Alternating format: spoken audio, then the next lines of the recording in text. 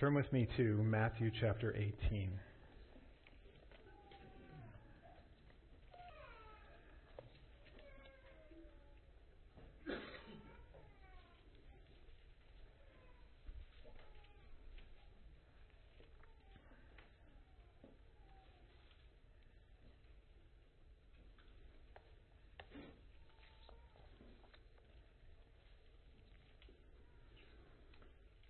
Let's pray. Gracious Father, I'm so thankful for what you've done for us. You would send your Son to die on our behalf that we could have forgiveness in you. I pray that you'll fill us with your Spirit this morning, that we'll hear your word preached, that our hearts will be changed by the power of that, Lord. Give me the words to say and give us hearts to hear, Lord. In Jesus' name I pray. Amen. Good morning, brothers and sisters. Let's start reading in verse 21 of Matthew chapter 18. Then Peter came and said to him, Lord, how often shall my brother sin against me, and I forgive him? Up to 7 times? Jesus said to him, I do not say to you up to 7 times, but up to 70 times 7. For this reason, the kingdom of heaven may be compared to a king who wished to settle his accounts with his slaves. When he had begun to settle them, one who owed him 10,000 talents was brought to him. But since he did not have the means to repay, his Lord commanded him to be sold, along with his wife and children, and all that he had, and repayment to be made. Therefore the slave fell to the ground, and was prostrating himself before him, saying, Have patience with me, and I will repay you everything. And feeling compassion, the Lord of that slave released him, and forgave him the debt. But that slave went out and found one of his fellow slaves who owed him 100 denarii. And he seized him and began to choke him, saying, Pay back what you owe. So his fellow slave fell to the ground and was pleading with him, saying, Have patience with me, and I will repay you. But he was unwilling, and went and threw him in prison until he should pay back what was owed. So when his fellow slaves saw what had happened, they were deeply grieved, and came and reported to their Lord all that had happened. Then summoning him, his Lord said to him, You wicked slave, I forgave you all that debt because you pleaded with me. Should not you also have had mercy on your fellow slave in the same way that I had mercy with you? And his Lord, moved with anger, handed him over to the torturers until he should repay all that was owed him. My heavenly Father will also do the same to you, if each of you does not forgive his brother from your hearts. Corrie ten Boom wrote the following. It was 1947, and I had come from Holland to defeated Germany with the message that God forgives. It was the truth they needed most to hear in that bitter, bombed-out land. And I gave them my favorite mental picture. Maybe because the sea is never far from a Hollander's mind. I like to think that that's where forgiven sins were thrown. When we confess our sins, I said, God casts them into the deepest ocean, gone forever. And that's when I saw him, working his way forward against the others. One moment, I saw the overcoat and the brown hat. The next, a blue uniform and a visored cap with its skull and crossbones. It came back with a rush. The huge room with its harsh overhead lights. The pathetic pile of dresses and shoes in the center of the floor. The shame of walking naked past this man. I could see my sister's frail form ahead of me. Ribs sharp beneath the parchment skin. Betsy, how thin you were. Betsy and I had been arrested for concealing Jews in our home during the Nazi occupation of Holland. This man had been a guard at Ravensbrück concentration camp, where we were sent. Now he was in front of me, hand thrust out. A fine message, Fräulein. How good it is to know that, as you say, all our sins are at the bottom of the sea. You mentioned Ravensbrück in your talk, he was saying. I was a guard in there. No, he did not remember me.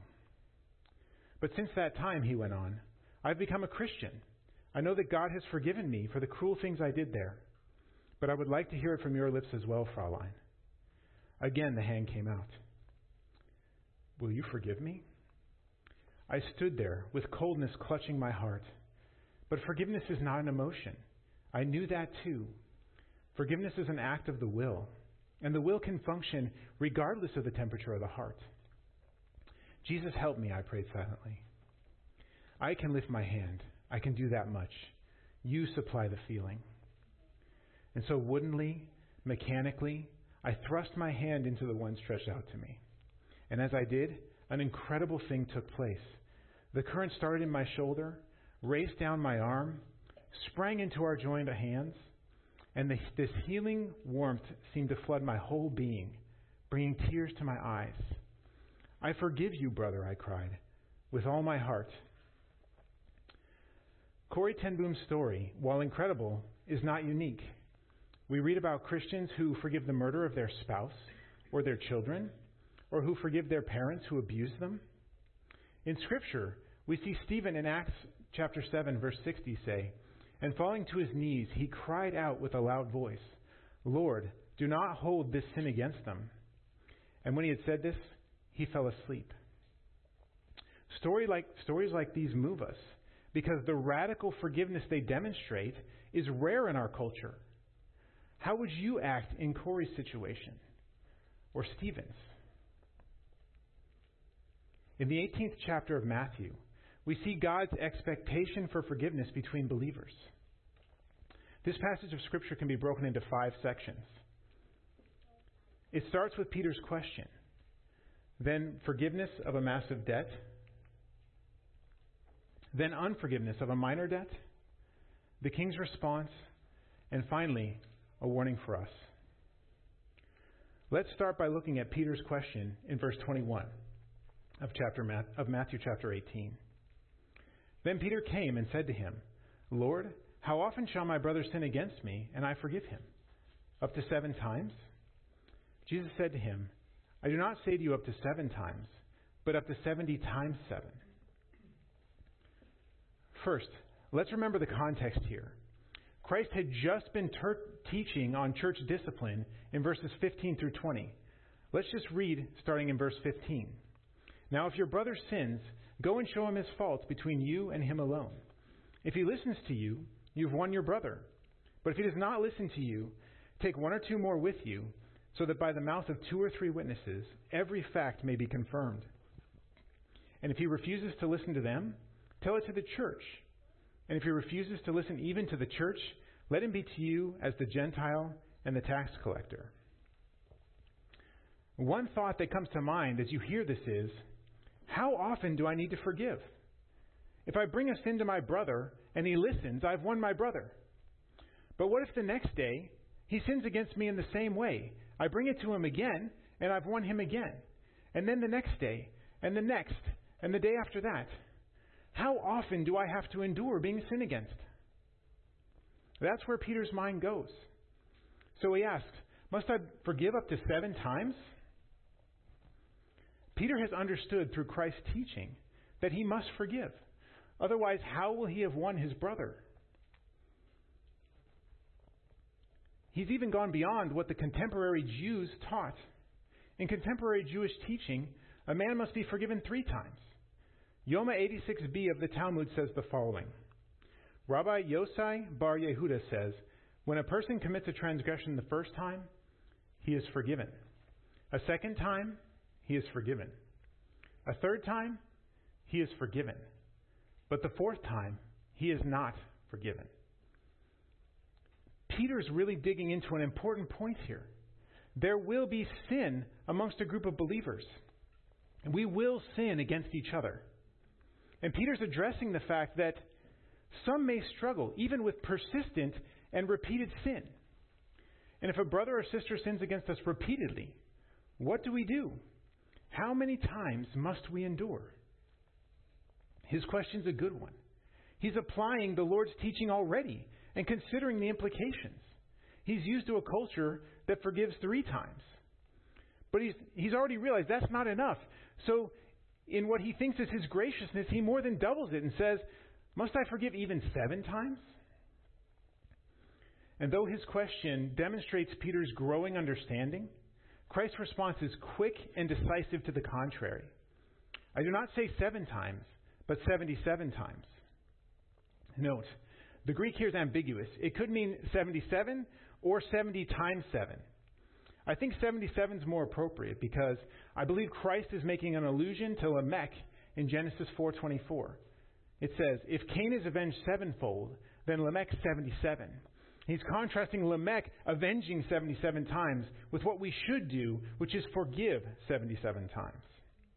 Now, whether it's 77 as we see in the ESV or 70 times 7 as we read in the LSV, the point's the same. Christ is saying we must forgive innumerable times.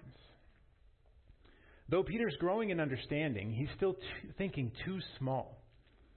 Christ is saying you never stop forgiving. You don't have a booklet with everyone's name in it, and there's a page with Mark's name on it with a bunch of ticks, and a page with Joseph's name and a couple of ticks, and there's a page with Dan's name. Well, 5 pages for 5 Dans.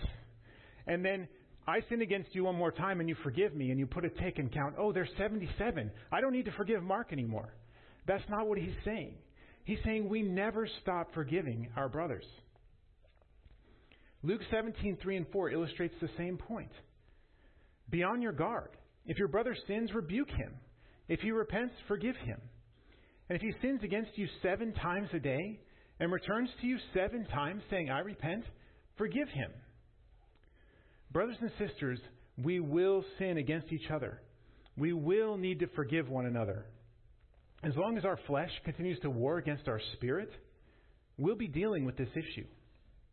Christ commands us here to forgive. We've seen in verses 21 and 22 Peter's question. Now we see in verse 23, Christ reiterates the point with a parable. And the parable begins with the forgiveness of a massive debt. Reading starting in verse 23. For this reason, the kingdom of heaven may be compared to a king who wished to settle accounts with his slaves. When he had begun to settle them, one who owed him 10,000 talents was brought to him. But since he did not have the means to repay, his Lord commanded him to be sold, along with his wife and children and all that he had, and repayment to be made. Therefore, the slave fell to the ground and was prostrating himself before him, saying, have patience with me, and I'll repay you everything. And feeling compassion, the Lord of that slave released him and forgave him the debt. And Christ starts here with, therefore the kingdom of heaven is like. And this is important to establish context. Therefore here is referring back to his previous statement. Jesus said to him, I do not say to you up to 7 times, but up to 70 times 7. So this parable is in the context of Christians forgiving their brothers. That's important as we continue through the parable. This parable is about Christian forgiveness. The term kingdom of heaven is unique to Matthew, but it's synonymous with kingdom of God, as seen in Mark and Luke, as well as a few times in Matthew. For example, in Matthew 13:31, we see the parables of the mustard seed and the leaven, and both begin with the kingdom of heaven, while the same parables in Luke 13:18 have the kingdom of God. Kingdom of heaven is simply Matthew's way of referring to the same concept. It could be because Matthew was writing primarily to a Jewish audience, and Jews would not say the name of God.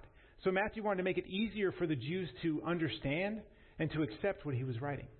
Regardless, Matthew is simply using the word heaven to replace the word God. And the kingdom of heaven refers to God's reign over all creation for all eternity. And it's described throughout the Old Testament. For example, Psalm 103:19. Yahweh has established his throne in the heavens, and his kingdom rules over all. And Psalm 145:12 and 13. To make known to the sons of men his mighty deeds, and the glory of his majesty, of the majesty of his kingdom. Your kingdom is an everlasting kingdom, and your dominion endures from generation to every generation. And Daniel 4:3. How great are his signs, and how strong are his wonders. His kingdom is an everlasting kingdom, and his dominion is from generation to generation. But there's also a sense where the kingdom of God is the kingdom reserved for his elect, as we see in John 3 and 1 Corinthians chapter 6. And John 3:5 reads, Jesus answered, Truly, truly, I say to you, unless one is born of water and the Spirit, he cannot enter into the kingdom of God. In 1 Corinthians 6:9 and 10. Or do you not know that the unrighteous will not inherit the kingdom of God? Do not be deceived. Neither the sexually immoral, nor idolaters, nor adulterers, nor effeminate, nor homosexuals, nor thieves, nor the greedy, nor drunkards, nor revilers, nor swindlers will inherit the kingdom of God. So we can think of the kingdom of heaven in two ways. More generally, it's symbolic of God's reign over all creation. And in specific, it symbolizes his rule and reign over his elect.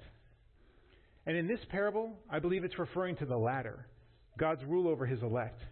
That's because the context here is clearly how believers should behave. For this reason, I think it's right to understand all of the slaves in this parable as believers. The kingdom of heaven is like a king who wanted to settle accounts. The king here is most likely settling with his most high-ranking governors. It brings the idea of a king settling his accounts regularly with those he's entrusted to run his kingdom. And we know they must be high-ranking officials because of the amount that the slave owes. One who owed him 10,000 talents was brought to him. A talent was approximately equivalent to 20 years' wage. To put that into today's context, I found the median American annual income is $55,000. Multiply that by 20, and a talent would be worth about $1.1 million today. So 10,000 talents would equal approximately $11 billion. $11 billion is an unfathomable sum to all of us. And even that underrepresents what's being described here by Christ, because the word used for 10,000 is myrios. That's the largest number represented by a word in the Greek language. It's where we get the word myriad. Myriad is defined as a countless or extremely great number. And that's the appropriate way to understand the word myrios in this parable. He owes a countless and therefore unpayable amount. Since the slave could not repay, the king orders that he, his family, and all that he has be sold to recoup whatever he can for the slave's debt. At this point, the man would have no possible recourse. He'd have no way to ever escape. He will be in this servitude forever. And we see the illustration that Christ is making here. The slave owes a debt he can never repay. The picture here is the sinner before God. Every person will one day face this exact situation. We'll all at some point be before the King, faced with our infinite debt. And by the way, everyone will know at that moment, elect and reprobate, that they are guilty. Did you know your guilt when you first repented and believed? We will know our guilt, either at the moment that Christ saves us or at the final judgment before the great white throne. Yes, even sinners being condemned to eternity in the lake of fire at the great white throne, they will know they're guilty, and they will know the consequences of their sin are right and just. That was that slave at this point. He was a sinner being condemned to eternity in hell, and he knew that that condemnation was just. Having been brought face to face with the magnitude of his debt, he recognizes his pitiful state, and he falls to the ground and prostrates himself. His posture here emphasizes his desperation. He's begging for mercy. He says, "Have patience on me and I will repay you." And in his utter desperation, he's pleading. It would have been obvious to everyone that he could never repay such a sum. Even so, he's likely earnest in what he's saying, even if foolish. In reality, he could never pay such a debt. Nonetheless, his attitude shows his brokenness and his willingness to throw himself upon the mercy of the King. Martin Luther captures the essence of this in his commentary on this section. I quote him here. "Before the king drew him to account, he had no conscience, does not feel the debt, and would have gone right along, made more debt, and cared nothing about it. But now that the king reckons with him, he begins to feel the debt. So it is with us. The greater part does not concern itself about sin. It goes on securely, fears not the wrath of God. They say indeed with the mouth that they have sinned, but if they were serious about it, they would speak far otherwise. This servant too says, before the king reckons with him, so much I owe to my Lord, namely 10,000 talents. But now that the reckoning is held, and his Lord orders him, his wife, his children, and everything to be sold, now he feels it. So too we feel it in earnest when our sins are revealed in the heart, when the record of our debts is held before us. Then we exclaim, I am the most miserable man. There is none as unfortunate as I on the earth. Such knowledge makes a real man humble. It works contrition so that one can come to the forgiveness of sins. End quote. At the slave's true brokenness over his sin and his plea for mercy, the king shows mercy. And not only does he grant his request for patience, but he goes beyond and forgives him of his debt entirely. Consider what that means. We see the picture of God's forgiveness. We're all like this slave. We're helplessly in debt due to our sin. We have no hope to repay. The slave here recognizes his pitiful state, his guilt before the king, and he throws himself in mercy of the king. That's exactly what each of us do when we believe and we're confronted by God with our sin. And the king in his great mercy lavishes grace upon the slave and forgives him his infinite debt. And instead of the eternal wrath, he has eternal life in the presence of God. That's what the slave's been given. That's what you and I have been given. And that's what we see in this illustration. We've seen Peter's question and forgiveness of a massive debt. Now, let's look at the unforgiveness of a minor debt, starting in verse 28. But that slave went out and found one of his fellow slaves who owed him 100 denarii. And he seized him and began to choke him, saying, Pay back what you owe. So his fellow slave fell to the ground and was pleading with him, saying, Have patience with me, and I will repay you. But he was unwilling, and went and threw him in prison until he should pay back what was owed. The story turns here in verse 28. The slave that was just forgiven an unfathomable debt, he goes and finds a fellow slave that owed him. We can't be sure if he found him by chance or if he was searching him out. It could be either. It seems likely to me that he went to find him, particularly when you consider his reaction when he found him. He seized him and began to choke him. Even if he wasn't searching him out, he had at least been thinking about getting what he was owed. The fellow slave here refers to a brother in Christ. His brother owed him 100 denarii. A denarii was worth a day's wage. At about $220 per day in the United States, that's about $22,000 owed in today's money. Or at that time, a year was about 300 days worth of work. So 20 years' wages would be equivalent to about 6,000 denarii. Comparing that to 10,000 talents, 100 denarii would be about 1/600,000th what the slave owed the king. The slave attacked his debtor, demanding payment. Notice the fellow slave's response. He says, he fell to the ground pleading and said, Have patience with me, and I will repay you.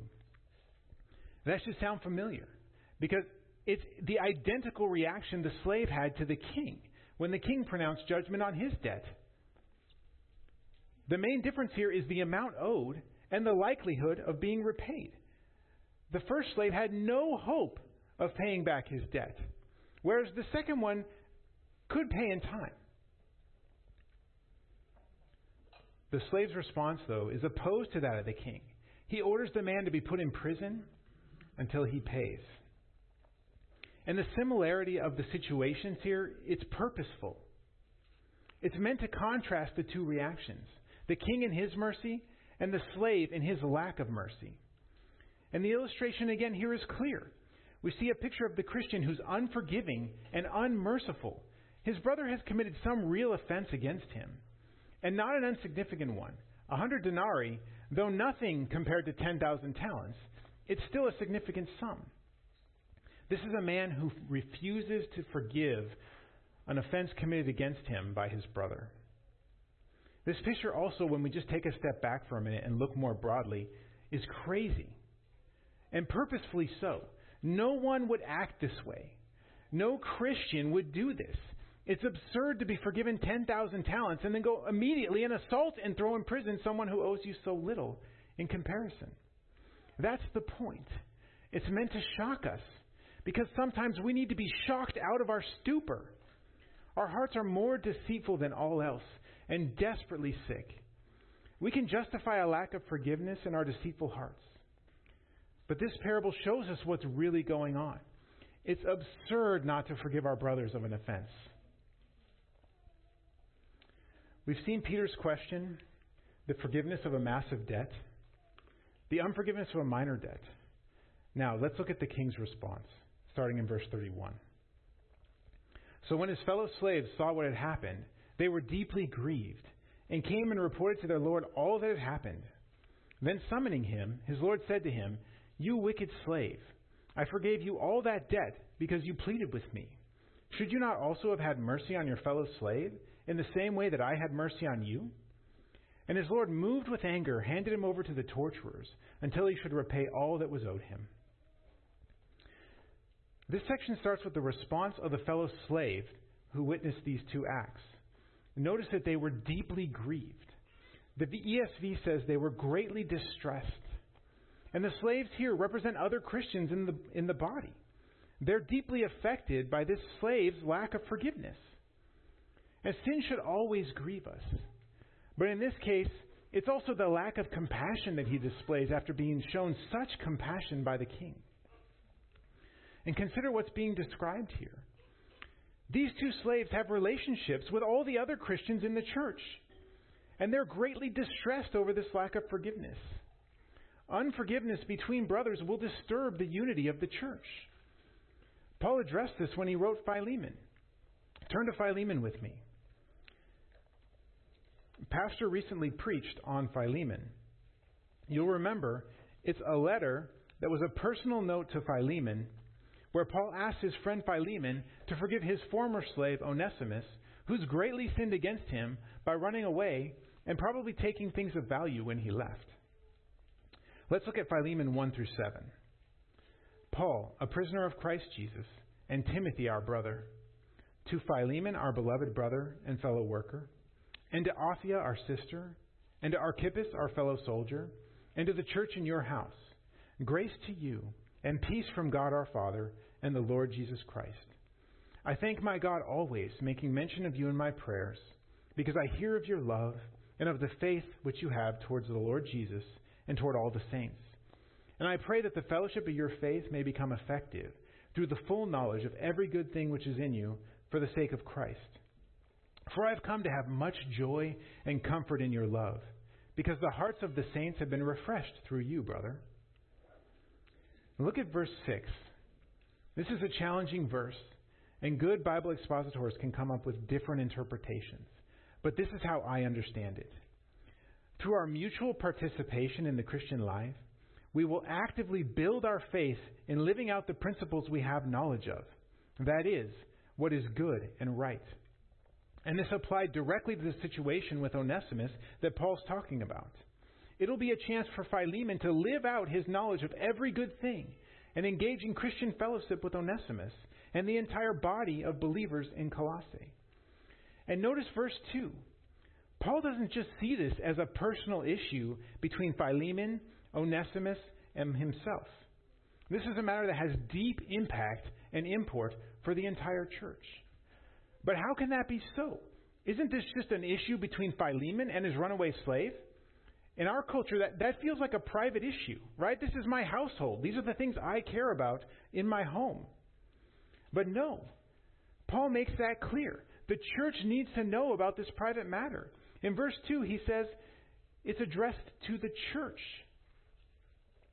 Paul's illustrating in verse 6, working with verse 2, the importance of the fellowship and mutual love of the church.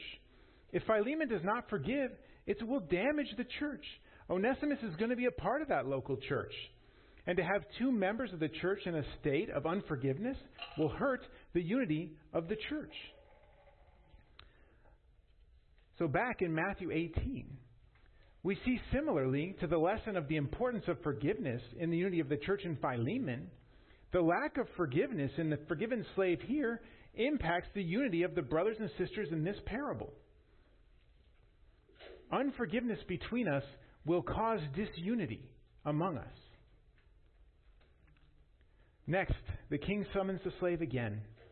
And we see in verse 33 the key principle being taught in the whole parable. should you not also have had mercy on your fellow slave in the same way that I had mercy on you?" The king expected the slave to forgive as he forgives. The only right response to a wrong, when shined in the light of what we've been forgiven of, is forgiveness. Verse 34 is a difficult verse for a number of reasons. First, it says, his Lord moved with anger. Second, it says that the slave was handed over to the torturers.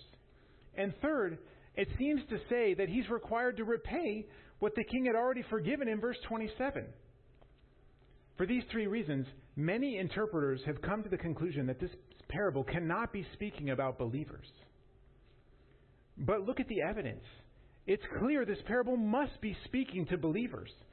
As mentioned earlier, verse 23 starts with, "For this reason," and it's referring back to Peter's statement, "How many times must I forgive my brother?"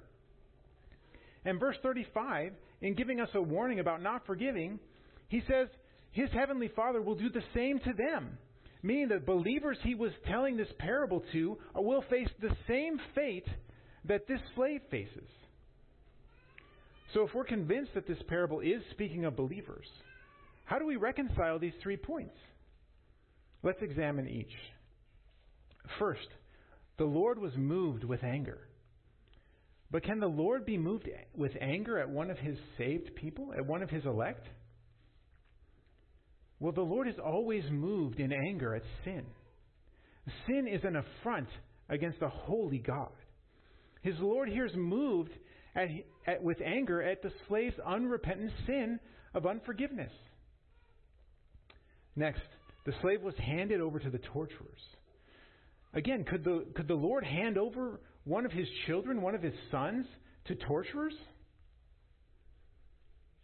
Let's consider 1 Corinthians 11, 29 and 30. "For he who eats and drinks judgment to himself, if he does not judge the body rightly.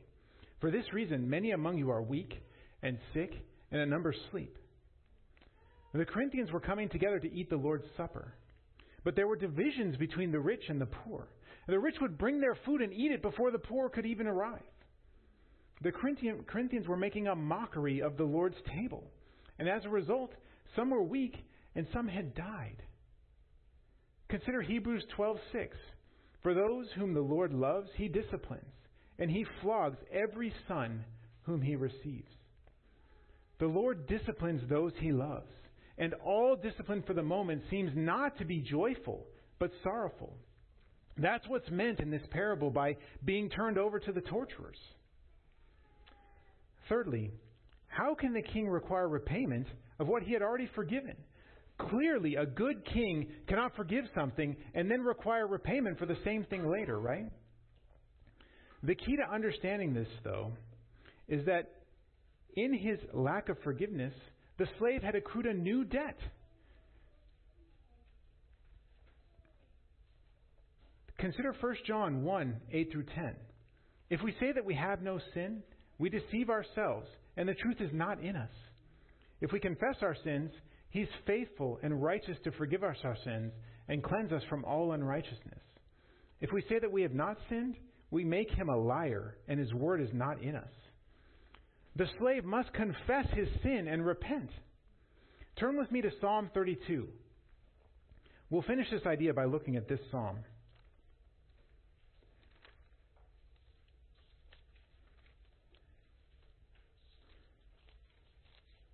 It looks very similar to what's described of the slave here. Psalm 32, starting in verse 3. "When I kept silent about my sin, my bones wasted away through my groaning all day long. For day and night your hand was heavy upon me. My vitality was drained away as with the heat of summer. Selah. I acknowledged my sin to you, and my iniquity I did not cover up. I said, I will confess my transgressions to Yahweh, and you forgave the iniquity of my sin. Selah."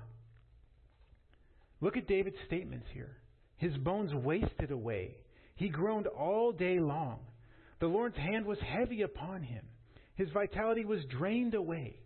That's what's being described in this parable as being handed over to the torturers. It's the Lord's discipline for unrepentant sin in our lives. Then notice in verse 5, David in the context or words of this parable, he repaid all that was owed. And the Lord forgave him of the iniquity of his sin when he confessed his transgressions to Yahweh. We started by looking at Peter's question, then forgiveness of a massive debt. Next, we saw unforgiveness of a minor debt and the king's response. Now, let's look at a warning for us. Verse 35. My heavenly Father will also do the same to you if each of you does not forgive his brother from your hearts. Christ concludes his parable with a simple interpretation and a stark warning. If we do not forgive, we will similarly face the slave's terrible fate and be handed over to the torturers. And this is consistent throughout Scripture. Matthew 6:12-15. And forgive us our debts, as we also have forgiven our debtors. And do not lead us into temptation, but deliver us from the evil one. For if you forgive others for their transgressions, your heavenly Father will also forgive you. But if you do not forgive others, then your Father will not forgive your transgressions. And Ephesians 4:32. Instead, be kind to one another, tender-hearted, graciously forgiving each other, just as God in Christ also graciously forgave you. In Colossians 3:13. Bearing with one another and graciously forgiving each other, whoever has a complaint against anyone, just as the Lord graciously forgave you, so also should you. We saw in verse 21 and 22 Peter's question. As he understood the implications of Jesus' teaching on church discipline in verses 15 through 20, he began to apply it to himself and asked a very important question. How many times must I forgive my brother? Though he was growing in his understanding, his graciousness was still far short of what God requires. After Peter's question, we saw through Jesus' parable of the unforgiving servant the forgiveness of a major debt, as the king settled the account of his slave who owed him 10,000 talents. With no hope of repayment, he threw himself at the king's feet and begged for more time to repay. In the king's mercy, he gave not only what was asked, but well beyond, and completely forgave the unpayable debt. In this section of the passage, we saw the picture of a sinner being brought to account before a holy God. We have no hope to repay the debt of our sin. Our only hope is to throw ourselves at the feet of the King and beg for mercy, which for those whom He's called, He gives repentance and faith and graciously forgives our unpayable debt. After the forgiveness of a massive debt, we see the unforgiveness of a minor debt, as the forgiven slave then goes to his fellow slave and physically attacks him and demands he pay his debt of 100 denarii. When the fellow slave similarly begs for more time and mercy, the forgiven slave refuses and throws him in prison. And in this we see the picture of a Christian who's been forgiven an infinite debt in salvation and then does not forgive his brother who sinned against him. Following that, we saw the king respond by turning over the slave to the torturers and requiring him to repay his new debt of unforgiveness. And Christ concluded with a warning for us that if we do not forgive, we face the same fate as the slave in this parable. One of the reasons that I wanted to preach this passage of Scripture is a profound impact the example of a godly Christian, this may be difficult for me, has forgiven me over and over again. I've shared my testimony here, and you know I was saved about 27 years ago. And for the first 10 or 12 years of that time, I was very spiritually immature. I didn't know God's Word well. I was still in need of the milk of His Word and not ready for the meat. During that time, I was prideful, selfish, impatient, and spoke harshly with my wife. That's the first 10 to 12 years after I became a Christian. In particular, I was often selfish and impatient with her. I expected her to do things exactly how I would do them, or how I wanted them done. I was arrogant, and I usually believed my way was the right way. I did not understand what it meant to love my wife as Christ loved the church, Ephesians 5:25, or to live with her in an understanding way. nor show her honor as a fellow heir of the grace of life, 1 Peter 3:7, or to love her, not be harsh with her, Colossians 3:19. Excuse me. As a result, I sinned against her repeatedly. And not only that, I ingrained habits and ways of thinking that were not easy to eliminate. As a result, even as I matured and I realized the evil of my behavior, I'd fall back into my old habits of sin. This was an area of sin in my life I battled over and over again for the 23 plus years that we've been married. Praise God, in the last several years, the Lord has allowed me to mostly throw off the old man in this area of sin in my life. And I rarely struggle with this anymore. But I bring this up because during that time, my wife was an incredible example of Christian forgiveness. She graciously forgave me again and again for the same sin, certainly far surpassing 77 times. Nonetheless, she graciously forgave.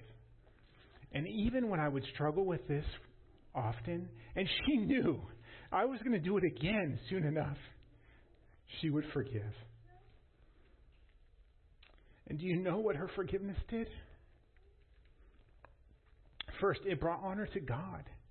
We're called to forgive. And in our forgiveness, we bring glory to Christ. Second, it brought unity to our home. It shined as an incredible example to our children. God used it to show me the evil of my attitude and my thinking. He used it to conform me into the image of Christ. He used it to prepare me for the ministry that He had called me to. Jennifer is the most godly and Christ-like person I know. And her example of Christian forgiveness has profoundly impacted our family's life.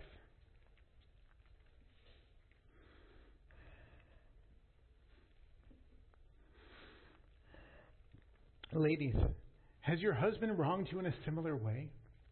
Has he failed to lead? You must forgive. Men, has your wife wronged you? Does she fail to submit to your leading?